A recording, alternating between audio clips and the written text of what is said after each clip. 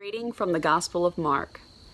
When they were approaching Jerusalem at Bethphage and Bethany, near the Mount of Olives, he sent 2 of his disciples and said to them, "Go into the village ahead of you, and immediately as you enter it, you will find tied there a colt that has never been ridden. Untie it and bring it. If anyone says to you, 'Why are you doing this?' just say this, 'The rabbi needs it and will send it back here immediately.'"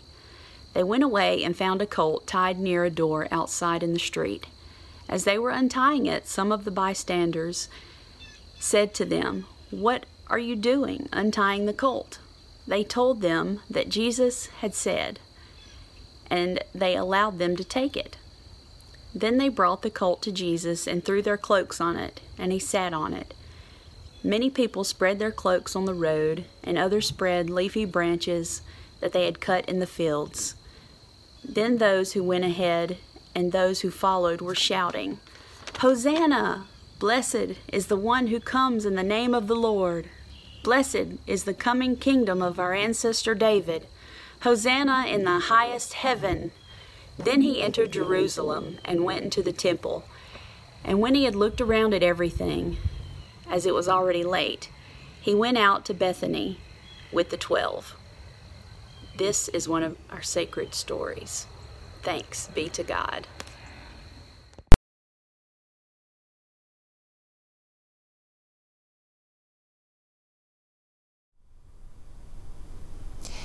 It was an early spring day in the year 30.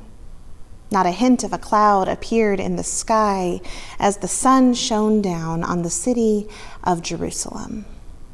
The gates of the walled city opened onto many roads, all of which led to Rome, of course, because Rome controlled everything for miles around. At the western gate, a child was drawing in the dirt, but noticed with fear that the pebbles around him were beginning to tremor. He looked up, and from the distance there came a mighty trumpet, heralding the coming of a great procession. At the eastern gate, some had gathered in small groups, awaiting the arrival of their kin from Galilee. They anticipated a large group of travelers would be arriving that morning. It was the beginning of the week of Passover, the most sacred week of the Jewish year. As the waiting party strained their eyes toward the Mount of Olives, they could hear the noise of the crowd before it even reached the summit. 2 processions would enter the city of Jerusalem that day, one through the eastern gate and the other through the west. Their opposing approaches to the city, as different as their opposing approaches to everything, from justice to power to violence. One was a procession of peasants. The other, a grand imperial affair. On the eastern front, Jesus crested the hill and came down the Mount of Olives riding on a donkey, not the noblest of creatures, cheered on by his followers. A poor man from the poor village of Nazareth, he, like so many others, had journeyed from Galilee 100 miles to the north, to Jerusalem, to celebrate the Holy Week. On the western front, Pontius Pilate entered Jerusalem riding on a great steed, heading up a battalion of imperial cavalry and soldiers. They had marched 60 miles from the coastal palace at Caesarea by the sea, where they lived in want of nothing. Pilate, you see, was the Roman governor of Judea and its surrounding territories. His procession proclaimed the power of the empire, while Jesus proclaimed the kingdom of God. 2 processions, 2 approaches to power. In the week that lay ahead, their clash would define history for ages to come. Aside from the splendor of it all, there was nothing all that remarkable about the pageantry of Pilate's entry. It was standard practice, after all, for the Roman governor to be in Jerusalem for major Jewish festivals, especially dangerous festivals, involving the overthrow of empires and the liberation of slaves.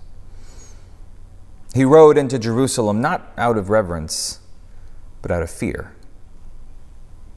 A preemptive show of force seemed the easiest way to prevent any trouble. The Passover was not a passive routine of liturgy, far from it. To a people still living under the boot of a pharaoh, to whom the lines between Egypt and Rome were inconsequential, Passover was a lightning rod for revolution, and Rome took notice. A legion of troops already surrounded the fortress, looking down at the Jewish temple and bearing down with unyielding authority.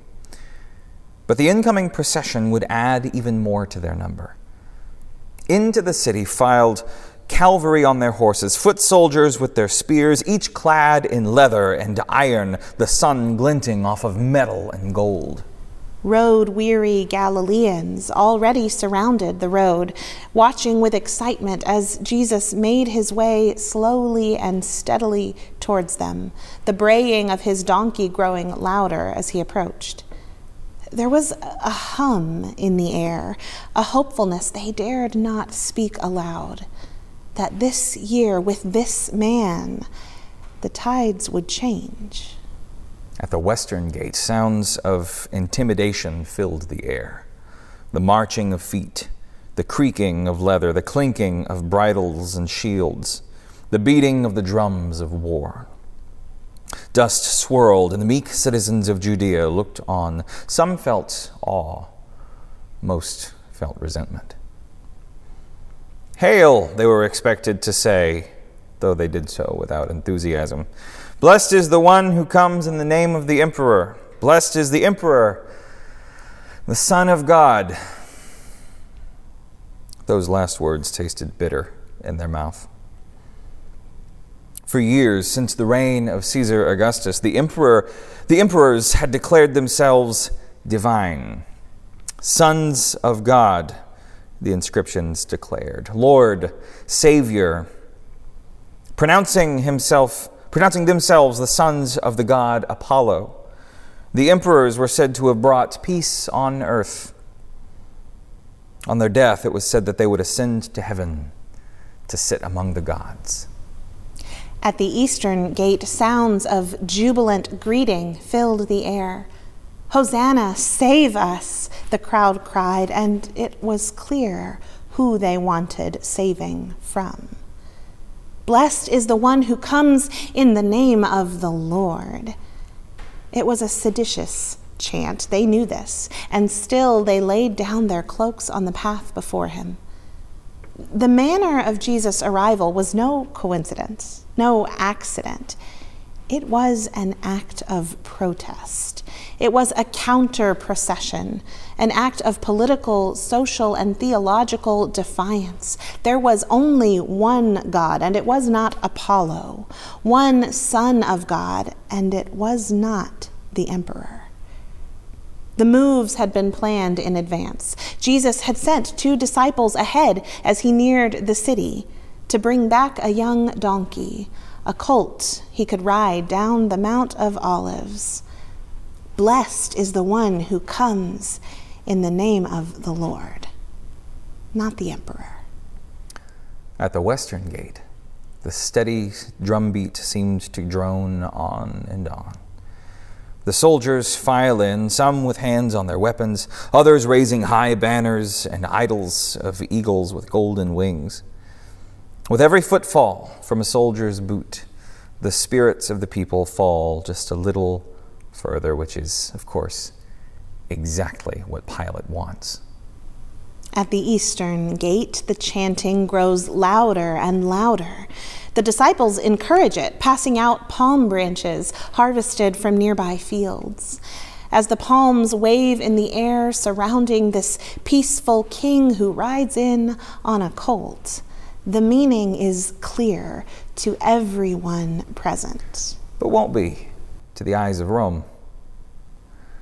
Pilate, when he hears word of the demonstration later that day, will not hear in his mind the words of the prophet Zachary, who preached, "Tell the daughter of Zion, look, your king is coming to you, humble and mounted on a donkey, on a colt, the foal of a donkey." Your king is coming. But even the scribes of Israel may not be familiar enough with the passage to know exactly what Jesus is invoking.